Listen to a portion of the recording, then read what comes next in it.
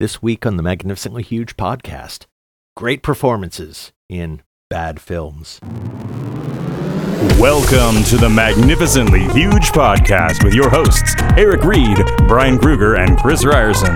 Three idiots who decided to slap an adverb together with an adjective to bring you one magnificently huge discussion each week about the movies and pop culture we kinda like, maybe even secretly love, before we ultimately crab all over them. We're not here to save the world, we're just here to make it weirder, one podcast at a time. This is Magnificently Huge. You ever feel bad about an actor who did a great job in a movie that's actually complete shit? That's the point of this week's show. The performances that were good in movies that didn't deserve to have these actors, or actors who just sort of pulled a moment out of what is otherwise a garbage film. We also have some fresh shit. Let's listen. Bye. Hi, everybody. Welcome back. It's a show. Well, hello. Hello. It is. Hello. We've had a long vacation, but we're back. Well rested and ready for the funny. I'm Eric. As always. Yeah. Hi, Eric. I'm Brian. Hi, Brian and Eric. I'm Chris. Well, And we're magnificently huge. Yay. All right. yeah, we're the best podcast nobody's ever listened to. That's my. We're definitely the podcast nobody's ever listened to. I don't Hey, even listen to it. Let's get right into it. We got plenty to do, yeah, right? I was going to say, Sure. but you're listening to it, so you're special. Yeah. All right. True. Yeah, let's We hit it. love you. Oh. Okay, yeah. Fresh This is shit. the We thing, do fresh shit. We do Yeah. fresh shit. This shit is fresh. Oh shit, that is fresh. This stuff is really fresh. Okay, so last night saw Everything Everywhere All at Once. This movie is crazy. Oh, that's I'm that's going this afternoon. I can't wait. So that's Yeah. the name of the movie. That's not something you just did.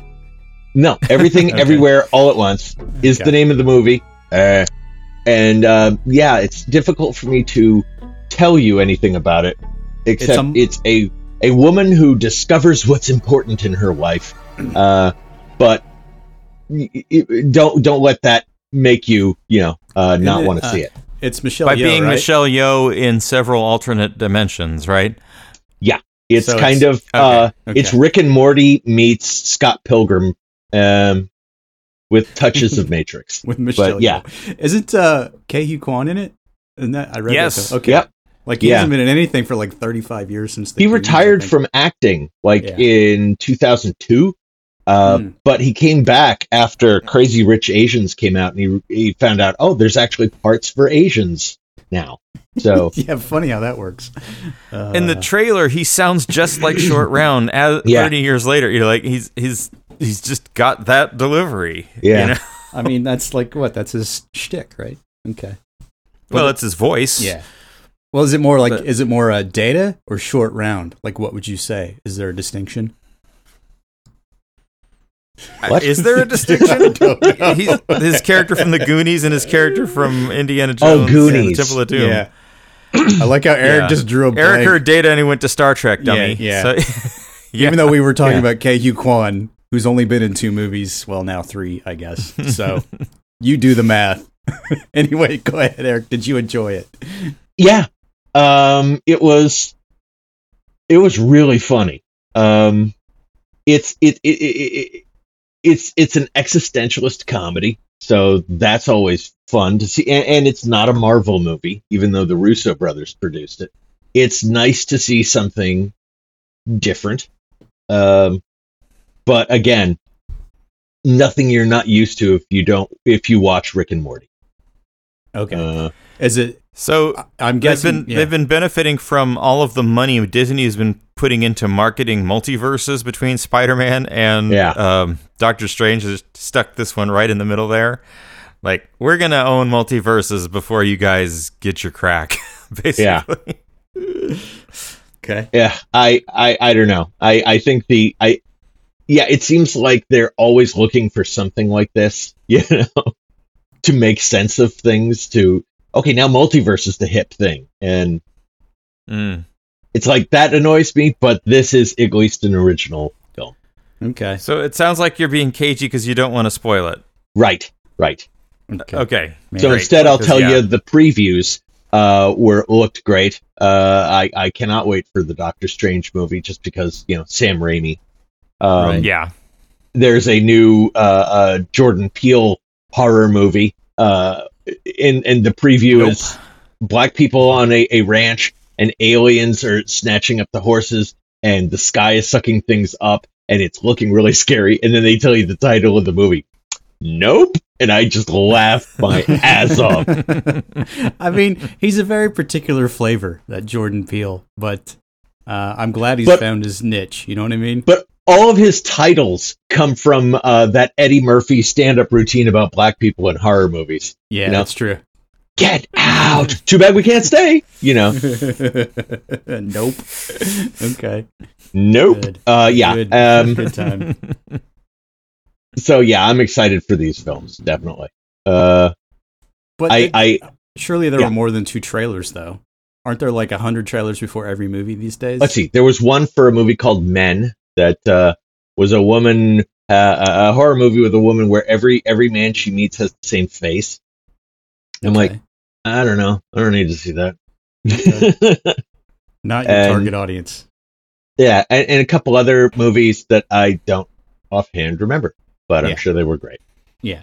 It's still, I remember when we did the Hurricane Heist review, and I was like one of 4 people in the theater, and we did all the trailers, and it still strikes me as hilarious that someone put the Chappaquiddick movie trailer in front of Hurricane Heist. It's like, I don't understand who programs these things, but it's like they just slap them together. Oh, I think they're in this, they'll like it, yeah. They have the same, they're both tagged with weather. Okay. I got it. I'll bet. Okay. Yeah. Okay. And played a video game called Human Fall Down. What's that about? Human Fall Flat? Human Fall Flat, yes. Human Fall Flat, yeah. And you're basically like a little sort of Beanie Baby doll with nondescript features who flails around a platform, and you're always falling down. And it's actually really smart. It's a smart puzzle game and platformer. I enjoyed it, but yeah, it belongs to a genre of games called Fumblecore, where the controls are deliberately kind of hard to work with, and it's all based on a physics simulation. That's the genre? Yeah. Fumblecore? Yeah, Fumblecore. That's amazing. I did not know that. A term coined from a game called Octodad, in which you were an octopus pretending to be a human.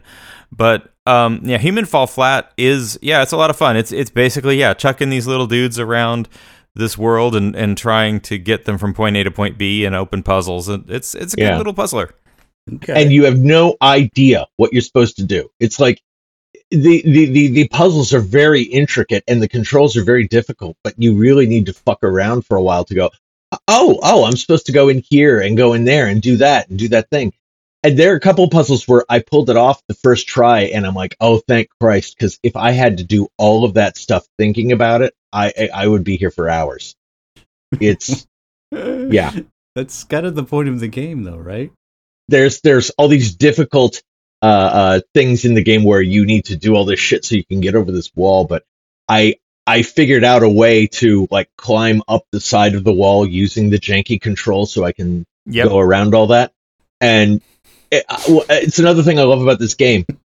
You're supposed to do all this stuff, and normally, evil game programmers, if you want to find a way around their idea of what you should do, they just block you off and say, "No, do our thing."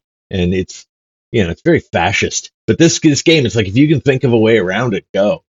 I like that. Yeah, nice. Yeah, no, that's totally the vibe. Yeah, Human Fall Flat. Okay. Yes. Human Fall Flat. That's what I got. Ask for it by name. All right.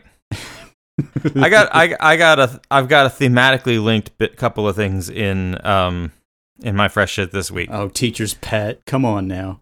Well, it just happened to be that these two things I watched were very thematically linked. Okay.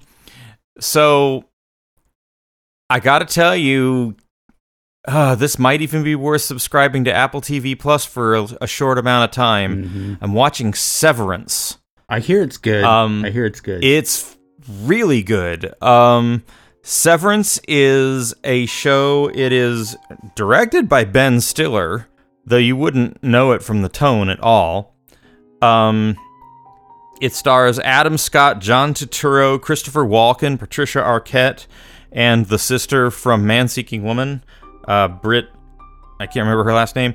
Anyway, the conceit is it's a guy who works at a place where they've come up with a technology where they implant a chip in your brain, and when you go down the elevator to the work floor, you have no memories whatsoever of your non-work life, and your non-work self has no memories whatsoever or of your work life, and so you're essentially two different people. And and it gets into like the way the rest of society might react to that sort of thing going down, and there's mysteries, and it is beautifully, beautifully shot and production designed. This thing is visually striking. The interior of this office is this brutalist architecture. It has these endless hallways. The cubicles don't make sense. Like, the room is way too big for the cubicles. It's just, everything is just off-putting and wrong, and they do these really, really well-composed shots throughout. It's just super uncomfortable. Lots of awkward stillness. Adam Scott, it's a go ahead. So Adam Scott's character then is basically two characters, one who never has to work and the other who can never escape work. Yes. Yeah. And the one who doesn't, the one who doesn't have to work did it because his wife died, and he's like, this is how I'm dealing with my pain. I just want to not be awake for 8 hours of the day. I just want to just have my downtime at night and then turn my brain off, literally, and that's why he did it.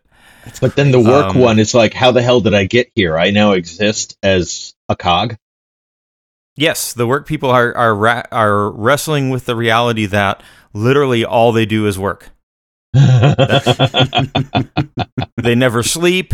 They never do anything. They just work, and their work isn't even like sensical. They're like staring at these screens full of swimming numbers and trying to hunt for the numbers that make them frightened, and then get rid of those. And they're starting to question, what does this do exactly? What are we doing? And they all have this inner office like relationships. And there's this one character, the Brit. Damn, I wish I could remember her last name. She is to some degree our audience POV character. She's not our protagonist, but she's this person who her outie, they call them innies and outies. Her outie, person not at work, was all for it. Yeah, I want to do the thing. And, they're showing her videos of, here's you saying, yeah, this is great, let's do it. And she hates it. She wants out. She wants out so bad. And then there's just all these layers of control. Like, there's technology that can detect letters or symbols in the elevator, and so even if you try to like write something down and swallow it, they'll notice, and then they'll extract it from your body. Like, it's fucked up. Doesn't sound too far off from real life, your description. So yeah, it's got real Brazil vibes. It's damn good. I love it. And John Turturro is playing this understated guy who's like a stickler for the rules at the office, but he's very polite about it, but he has opinions, Okay. I really recommend Severance. Loving it so far. I'm about 3 episodes in, and there's only 8 episodes. Chris, do you remember in Neuromancer there was the female main character, the one who's like the bodyguard, the muscle on the thing, and her day job used to be being a prostitute, but she had a chip in her head so that she wouldn't know what was going on. She would just, it was the exact same thing. And I remember at that time going, boy, what a great idea. Well, that's why people invented video games, right? You can just turn off for 8 hours or whatever. But then, well, I want to turn off during work. I want to not be there. You don't already? Okay, that's interesting. Okay. No, I'm a very good employee. Well, I work very hard for the man.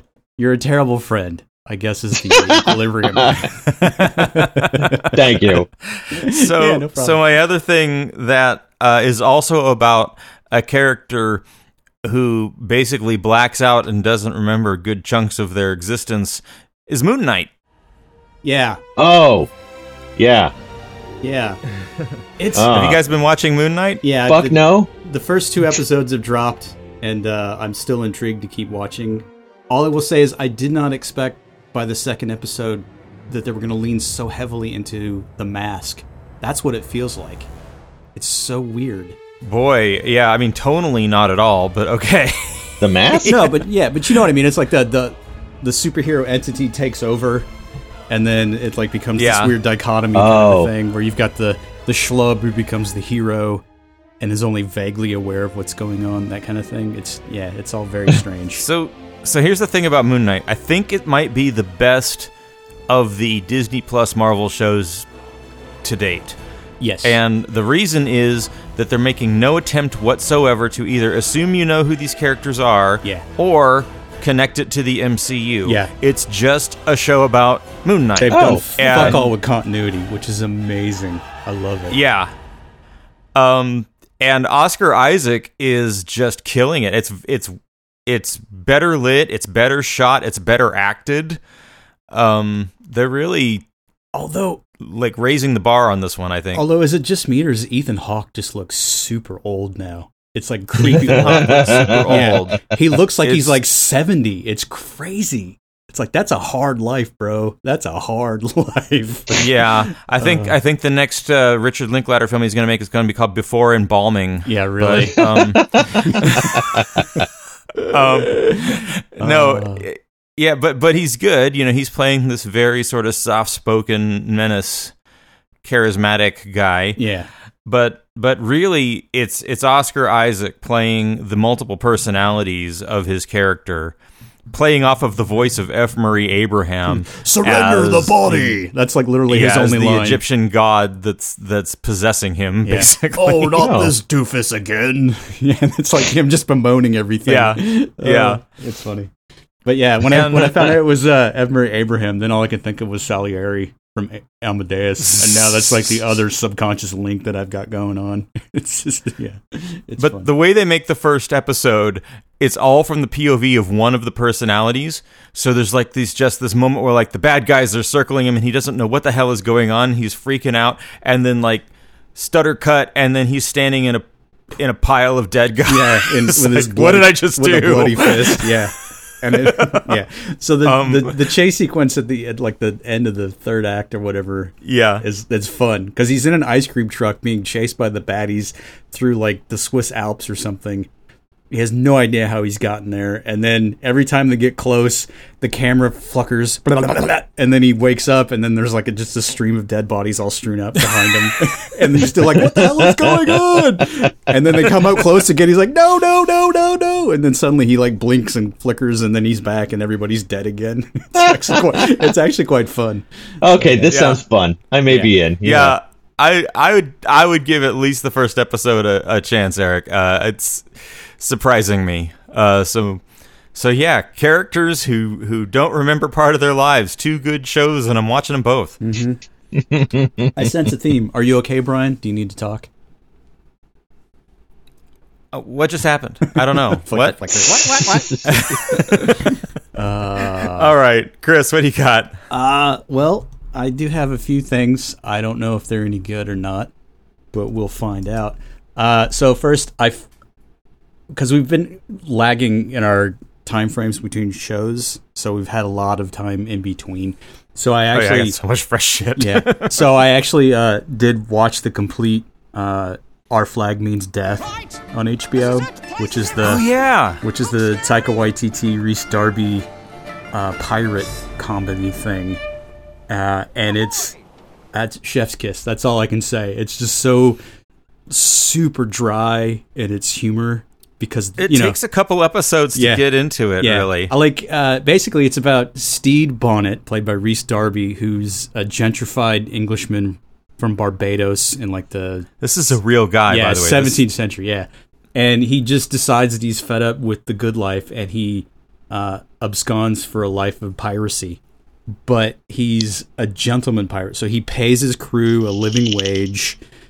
He's nice to them, etc. He just doesn't fit in because he has no clue what he's doing. And then he ends up meeting Blackbeard, played by Taika Waititi in this. And they develop this weird bromance and just kind of go from there. And it's just, I was totally unprepared for the character dynamic because I thought it was just going to be like a pirate romp. But it actually gets into some very layered portrayals of broken men who basically find each other and sort of befriend someone who should not be their friend, yet become very close. And it's like it's almost not about pirates at all. No. Like, that's almost secondary because the crew is just ridiculous. They're populated with just a whole slew of actors that just nail it. But again, it's just very dry humor.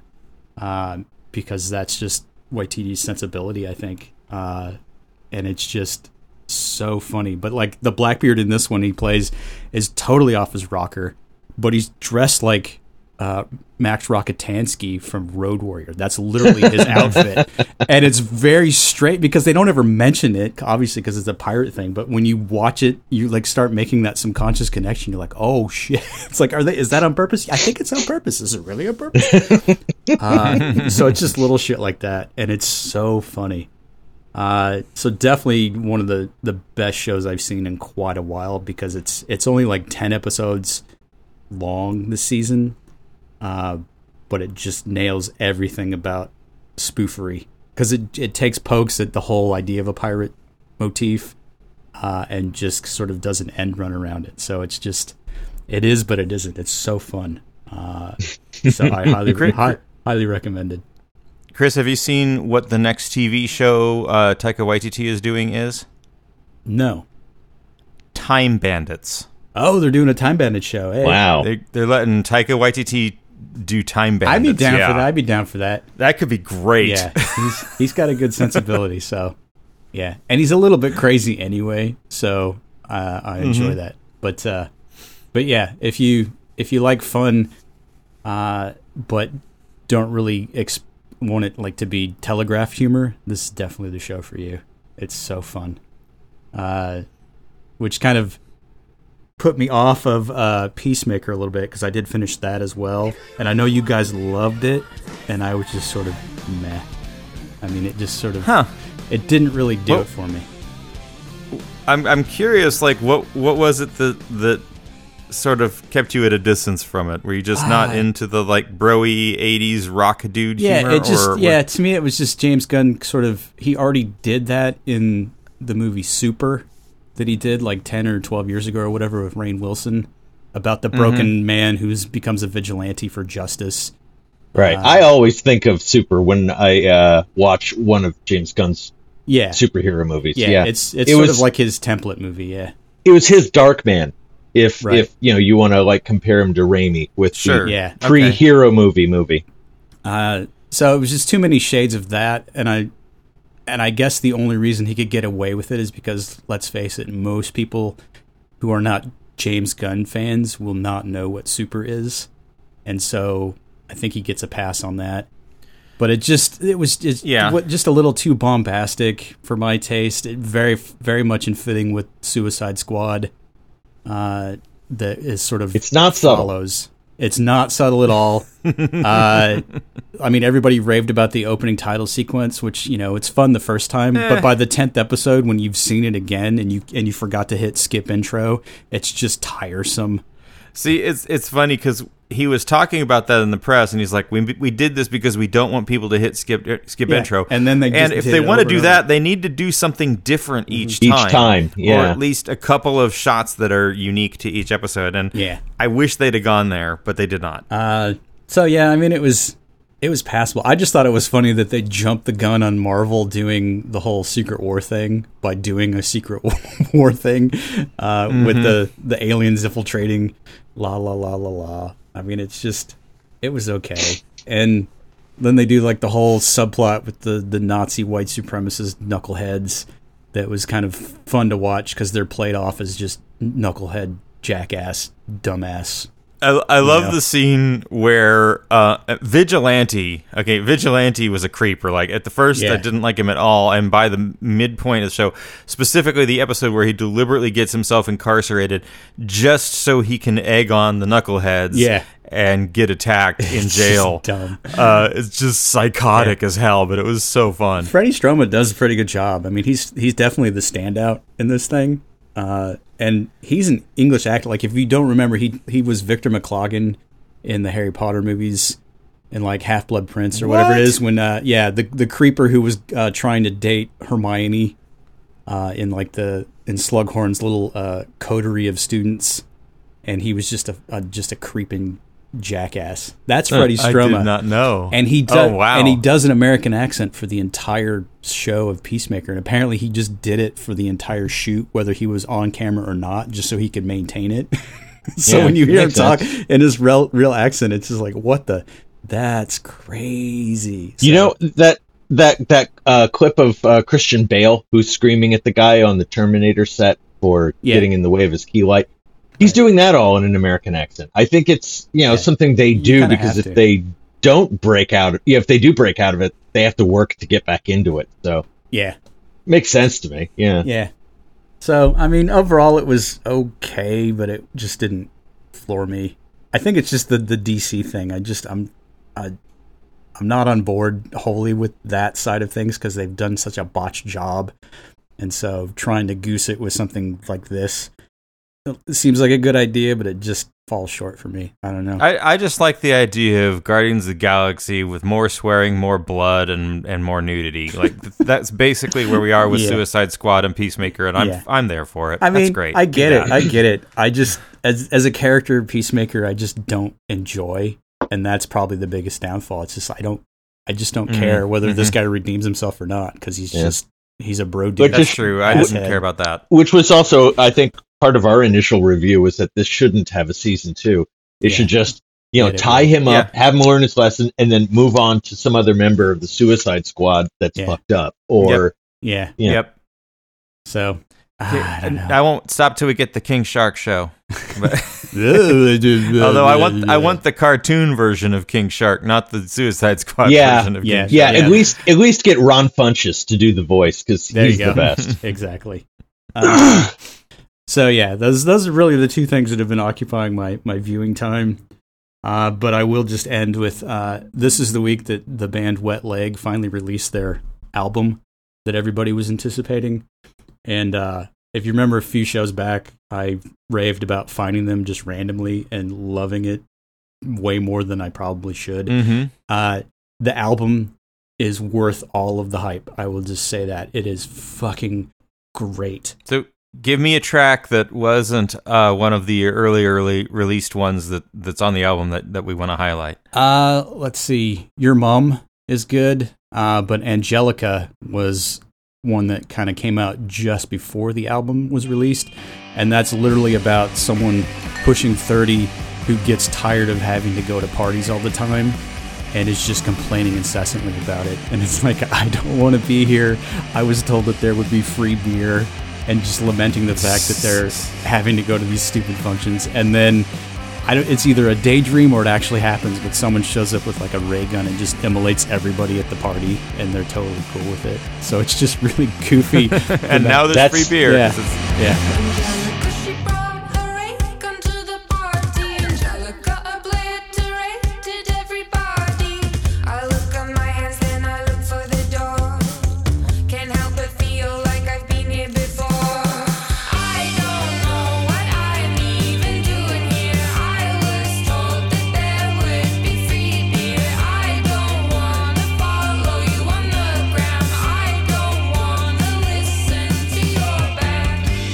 That sounds like me.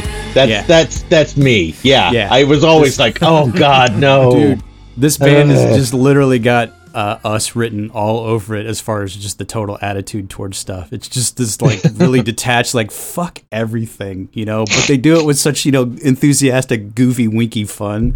But it definitely invokes like early Breeders, and stuff like that. So it's very hooky, and the songs are just they're fun. It's just it's nice to see an album that comes out where its whole purpose is just to inject some fun into existence, and there's no other agenda.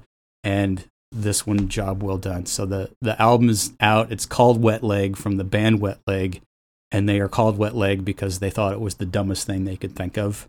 Because they're like, it's hard to take yourself seriously when you're in a band called Wet Leg, and so that's a way for them to keep their egos in check. And I wholly appreciate their, because it does sound like they pissed themselves.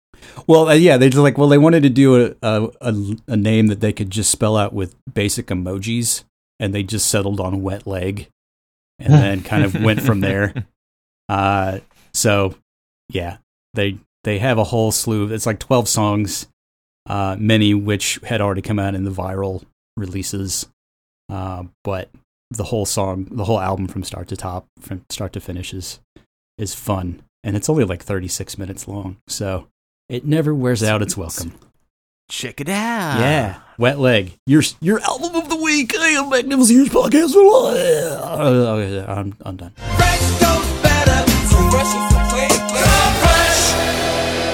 This week we're discussing great performances, shit films.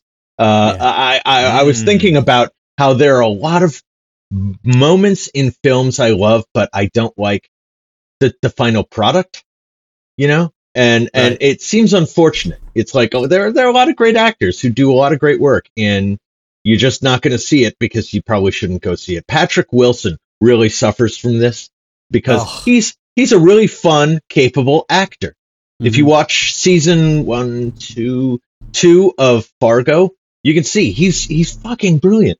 But then he does movies like Moonfall, where you're like, why? What are you doing? Well, who is your agent? And why does he hate you? Yeah. I mean, anything recently. I don't think the last thing I saw him do that I actually enjoyed his performance was probably Watchmen. And then that was years ago. Yeah, and after that, he did he was the bad guy in the A-Team and stuff like that. It's just who is your agent? I agree. Yeah. But seriously, watch Fargo. It is just such a pleasure. I look at him and I can't think of his name. I look at him and I think he's Ian Zierning from Sharknado. Yeah. That's who he looks like to me. He's just got that face. Yeah. Yeah. But so I decided let's bring this together and think of really great performances in really bad films. And I asked each of you to come up with something if you could. Dude, you have no idea how hard this topic was for me. I was so hard pressed to start coming up, because basically if it's a bad movie, it kind of just goes into the ether in my subconscious and I don't really think on it as much. I mean, Don't get me wrong, I watch movies and there's certain bad ones that I enjoy, but I couldn't really think of any standout performance because most of those are just the whole movie, not just a single performance. So it was really hard. The trick is you have to reach you can't reach the threshold where the good actor giving a good performance takes over, rescues the movie. Yeah. Well, here, right? So let me see if I can meet your criteria on this then, Eric, because the initial one that I thought of was Kate McKinnon as Holtzman in the Ghostbusters remake. Yes. 2016. Yes. Nice. Good pull. Because she is literally the only thing that makes that movie enjoyable at all. Like I try to watch it. It'd be on TV or whatever, and I'll make it through like her initial scenes, and then you get to the alley where she's testing the equipment, and then I kind of just fall off. So it's just strange. But yeah, without her, there's no movie. Like you get to where they're capturing the ghost in the rock concert, and she's on stage like smashing guitars and doing all the goofy shit. I'm like, she gets it.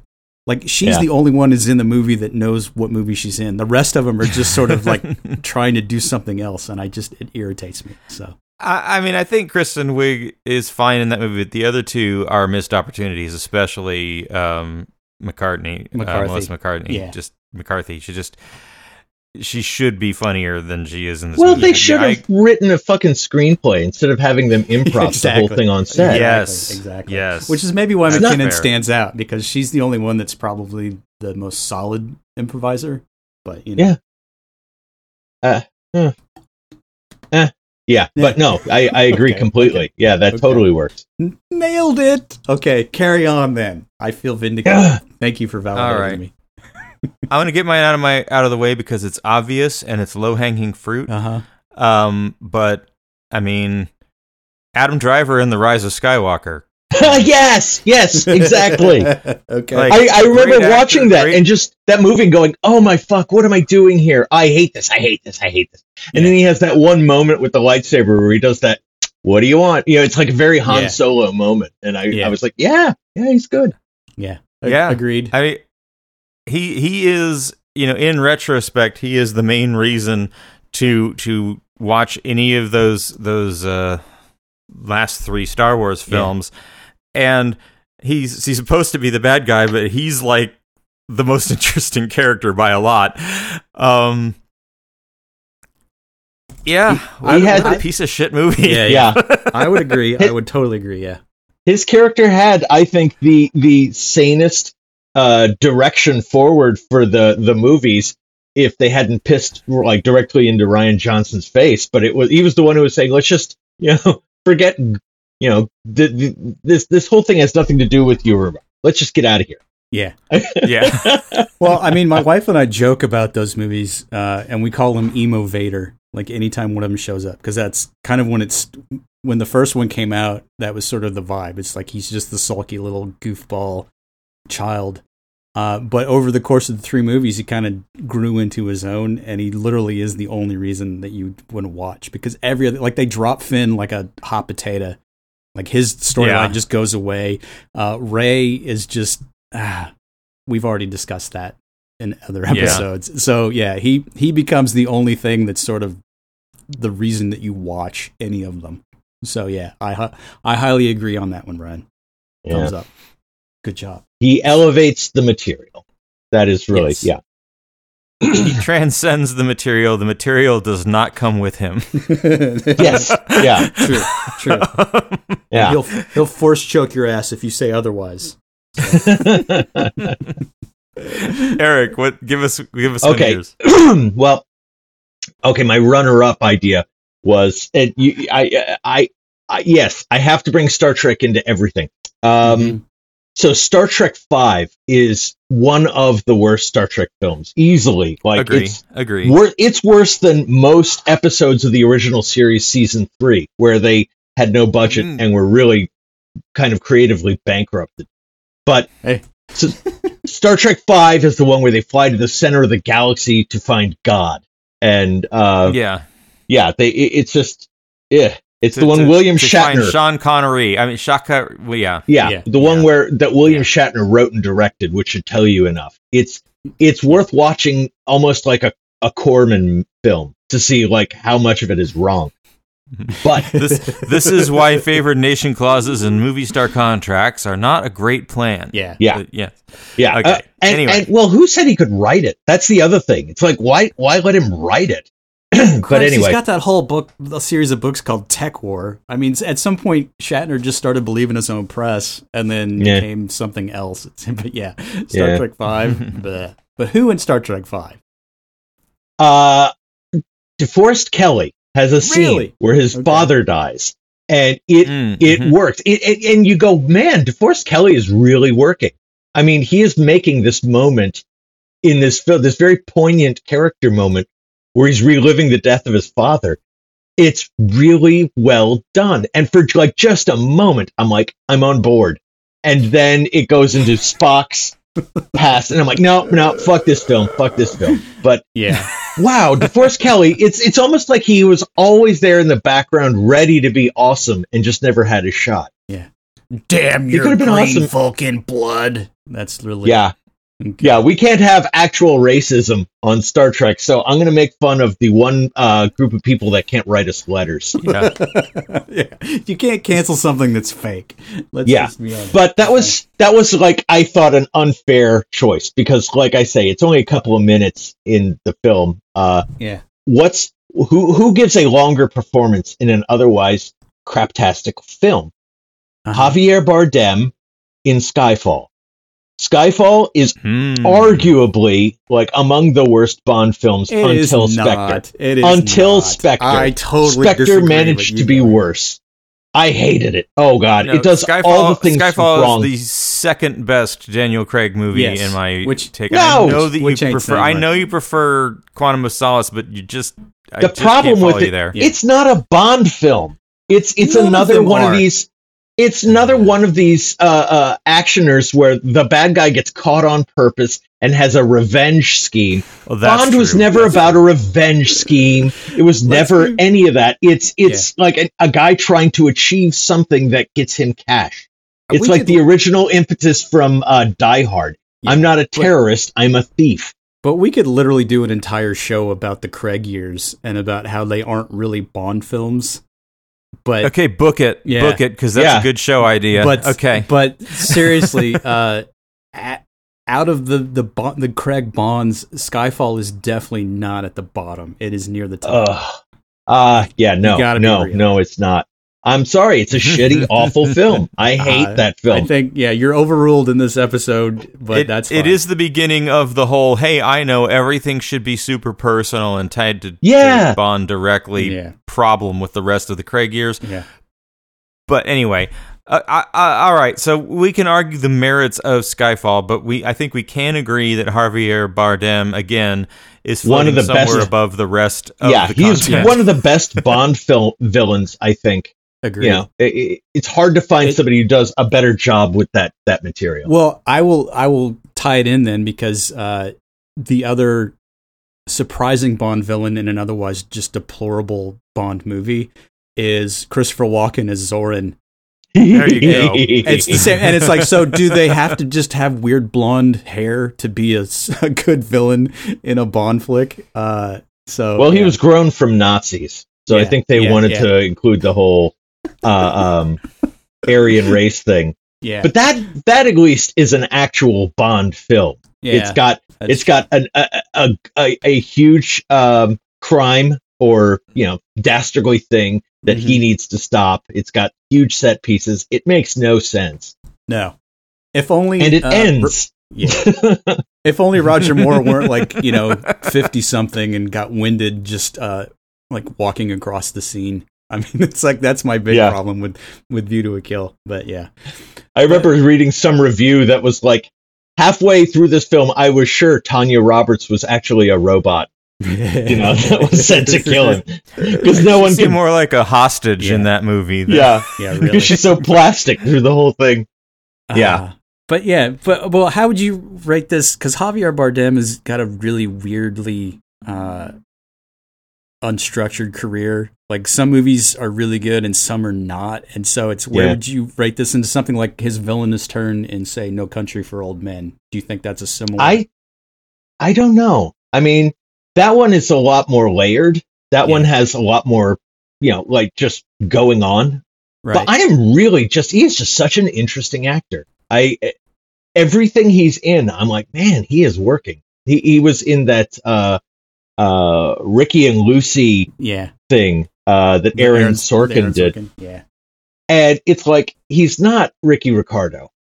Ricky Ricardo was cute. He was good looking in a sort of cute way. Javier Bardem is attractive, but in a I'll beat the shit out of everyone in this bar way.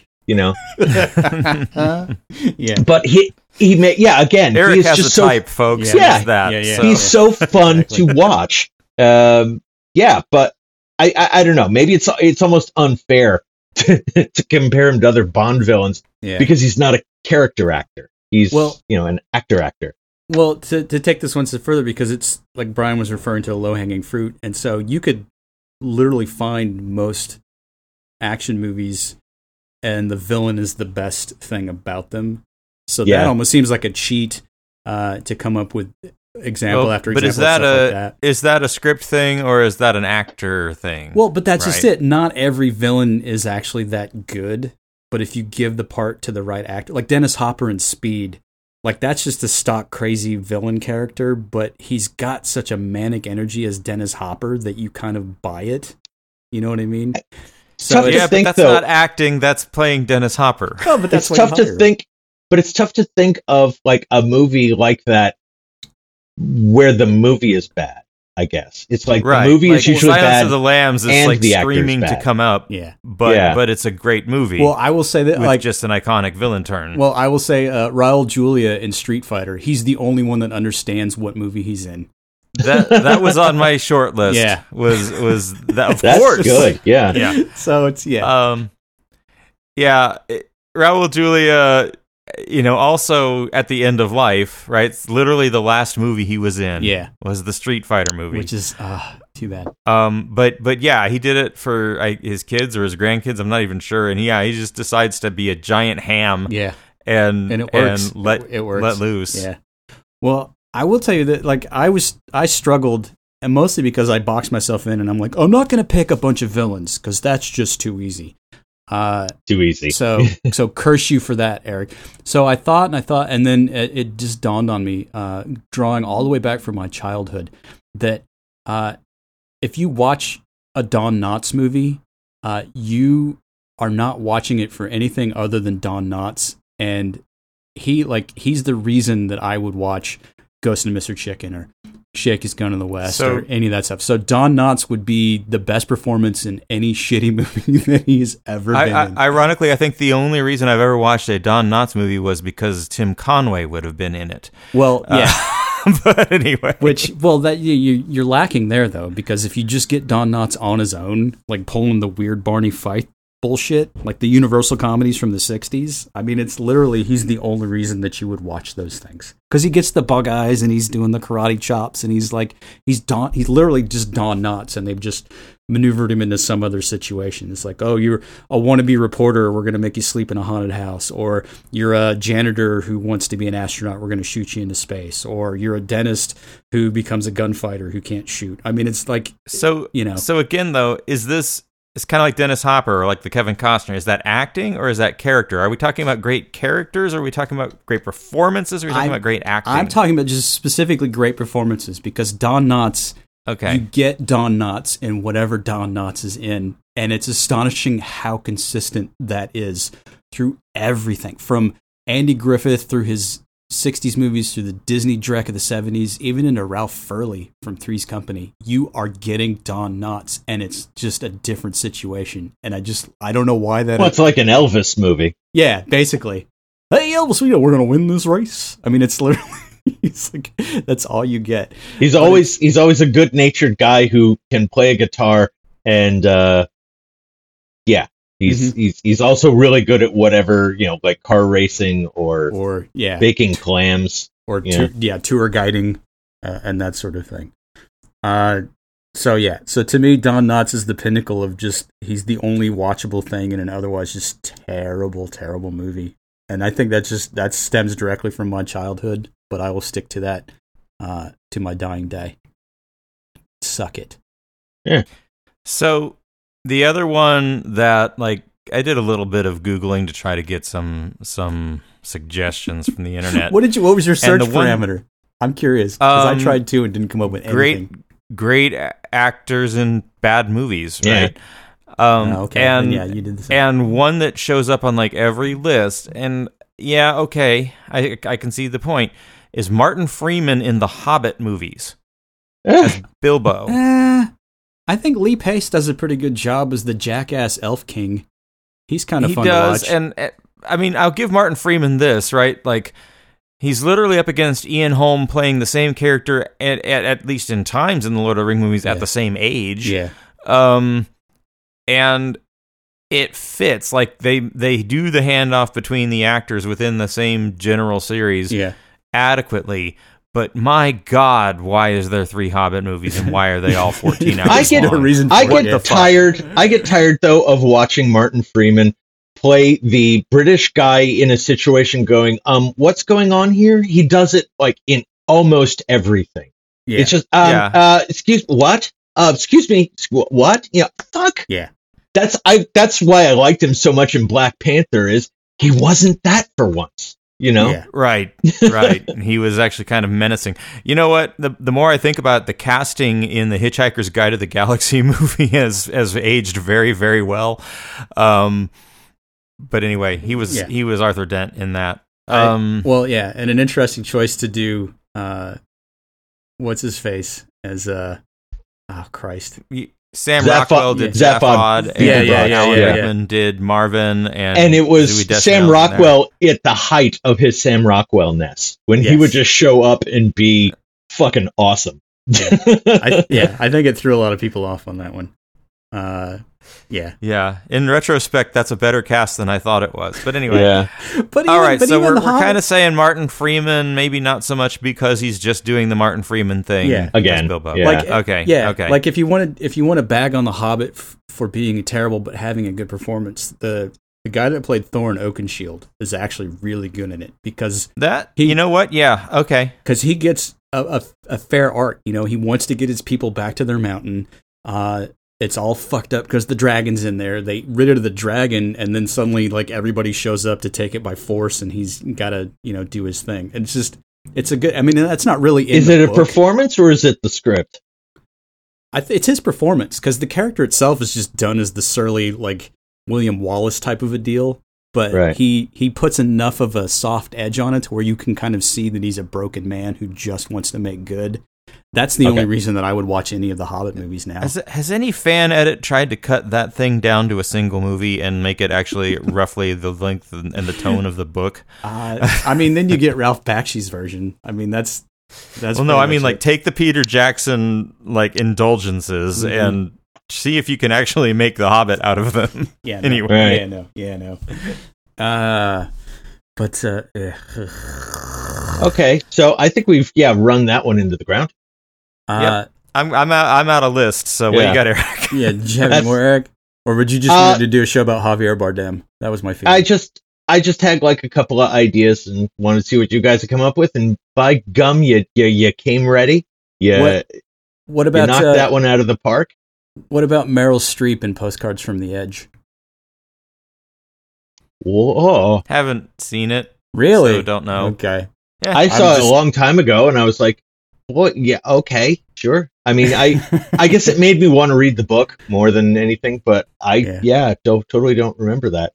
Yeah, Shirley MacLaine was really great in that too. I was just kidding because if you're going up against Shirley MacLaine, I don't care if you're Meryl Streep or not, you're not going to outact Shirley MacLaine. That's just a fact, sir. That is just a fact. That's science right there. Well, hey. So I think Eric was trying to say we had a topic. We came prepared. We did it. We did it. Nice, clean episode. Did we though? Did we? Are you kidding? That was like a shit that you don't even have to wipe afterwards. It's just out. It just worked. Clean. I feel very. Thank you for that metaphor, Eric. You're welcome. So much. Yeah, I feel so relaxed now. Thank you. I'm gonna go have a cigarette. Well, hey folks, that's the show. Check us out every week, but subscribe to the podcast so you get all the shows. Share it with your social media friends so that they also get all the shows. And if you want to contact us with show ideas or whatever, hit us up on Twitter. We're at MagHuge. We're on Facebook and Instagram. We're the Magnificently Huge Podcast. You can email magnificentlyhuge@gmail.com. And for all the old shows and links to all that stuff so you don't have to remember it, go to our website, maghuge.com, maghuge.com. Or don't. We'll be back next week. Yeah, or don't.